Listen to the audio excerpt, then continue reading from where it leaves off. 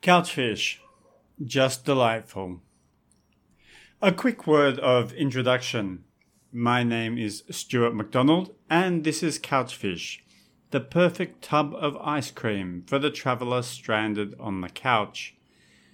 The newsletter has a paid edition, which traces a fantasy itinerary through Southeast Asia, and a free edition that covers, well, everything else. You're reading the latter here, but if you'd like to read the former, you can upgrade your subscription via the button below. Thanks. It started with a single-line email from a Travelfish reader. I knew they were somewhere out east, and we were trying to arrange a date and time to meet once they got to Bali. They wrote, "We'll pencil in the 11th. Found a place in Halaman, Alor. Just delightful." Regular readers will know I'm a big fan of Alor. Indeed, it is home to one of my all-time favourite places to stay in the country. Part of Indonesia's Lesser Sunda Islands, roughly due north of the frontier with Timor-Leste, it is best known for diving, but it is an all-round fab locale. So, when my friends mentioned Halaman and a great place to stay, my mind whirled. It whirled because, as far as I know, there was only one place to stay in the area, an on-again, off-again, back-to-basics joint, with the emphasis on back to basics. When we met up, it didn't take us long to get around to their Halaman lodgings, nor for me to start ranting. Another fancy pants unsustainable joint in a remote location, charging top dollar and bringing with it the demands of non-existent infrastructure. You know me. "Oh no," they said, "you've got it all wrong." And the more we talked, the clearer it became how wrong I was. "You've got to talk to them," they said. "They're doing great things." So, not long after, I did just that, and after a couple of emails, picked up the phone. Savu South Alor sits at close to the westernmost point of Alor. It has 7 rooms, 5 set back off the beach, to one side of the restaurant, and 2 villas perched on the other. The former share a pool, while the latter each have a plunge affair. Prices are high, ranging from US $290 to $360 a night. And there I was, thinking all Travelfish readers were on a budget. Founders Johannes and Lilian have about 20 years in Indonesia between them, most of it in diving. With sustainability and a bunch of questions on my mind, we spend an hour chatting by phone, and we start with the obvious.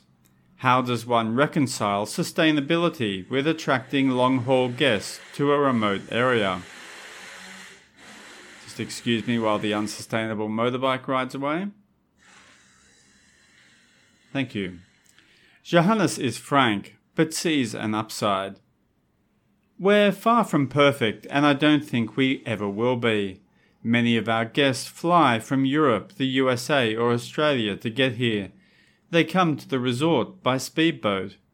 Whilst carbon offsetting can merely provide an absolution in a medieval sense, we're actively looking for a trustworthy partner so we can offer this option to our guests.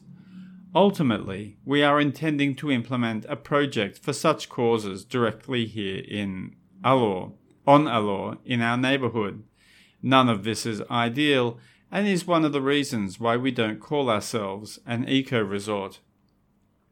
But then, there's an upside. Those guests who fly from afar are an opportunity.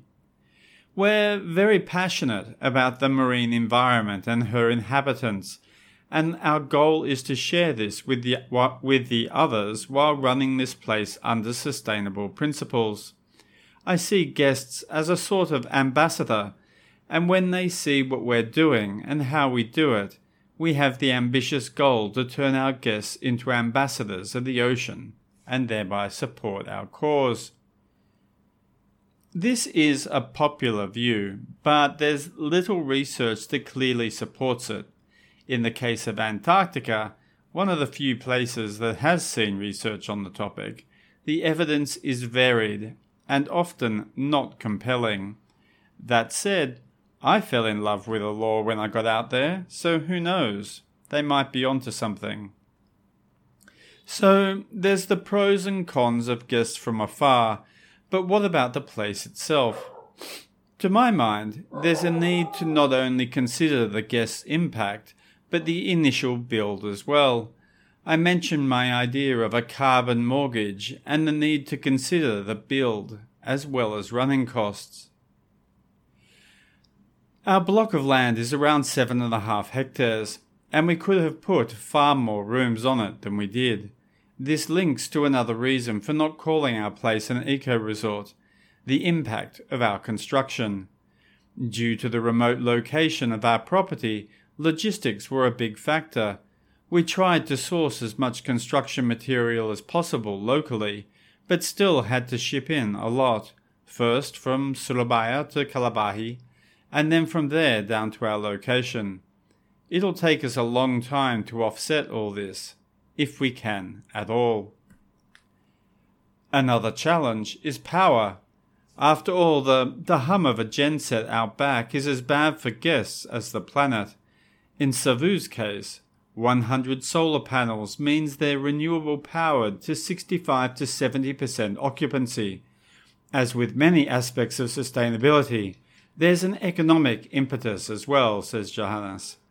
Excuse me. There's no grid to be on here and no road to truck in fuel for the genset. If we wanted to be generator powered, we'd have needed to transport fuel down by 35-litre jerry cans from Kalabahi, the capital, an hour away by small boat, which would not have made sense from either an environmental nor economic sense. Solar doesn't come cheap. Its costs represent around 20 to 25% of the total investment. They hope to recoup the investment within 5 years, an effort he hopes the location will aid with, quipping, "Luckily, Alor has plenty of sunshine." Of course, remove the swimming pools and the resort could get that much closer to never needing a genset. This is where the balance comes in. Were there not swimming pools, would guests still come? Alor has glorious beaches and swimming, but also treacherous currents. At my above-mentioned fave joint, when the tide is running one way, guests are told unequivocally, do not get in the ocean. It is around these sort of issues that sustainability surveys run by the likes of Booking.com could be explicit. Ask people if they prefer sustainable travel, but also ask, would they feel the same way if it meant no horizon pools or aircon? While they're soaking up their power from afar, for labour they looked much closer to home. Of their 30 staff, 20 are from local villages on Alor. The dive master is from Manado, the crew from Saparua near Ambon, and 5 others came via the Sumba Hospitality Foundation, founded by Ibu Inge, which offers vocational training in hospitality for local people. In the longer term, this may put a cork in foreigners, or, as is often the case, Balinese, hoovering up remote management gigs. Savu is a case of this in action, and credit where due to the efforts of the Sumba Hospitality Foundation. Much to the same mindset, Savu works with organisations focused on marine preservation. This topic is close to the founders' hearts. One of their stated values is pure oceanic passion. It's nice to have goals, but, as with many marine environments, the need of tourism and fisheries don't always overlap. Johannes is realistic. Change will need to involve many, and will take time. There are problems with dynamite and cyanide fishing, neither of which are sustainable fishing methods. There is more work to be done, but it needs to involve all the stakeholders, from the marine authorities and tourism businesses through to the local fishers. Aside from liaising with umpteen stakeholders, simply having tourists present can help, as with discussions I've had repeatedly in Komodo and recently in Raja Ampat. A dive boat's presence can act as a deterrent to activities not in the long-term interests of all. But then dive boats themselves, particularly liveaboards, can bring their own not-so-hot impacts.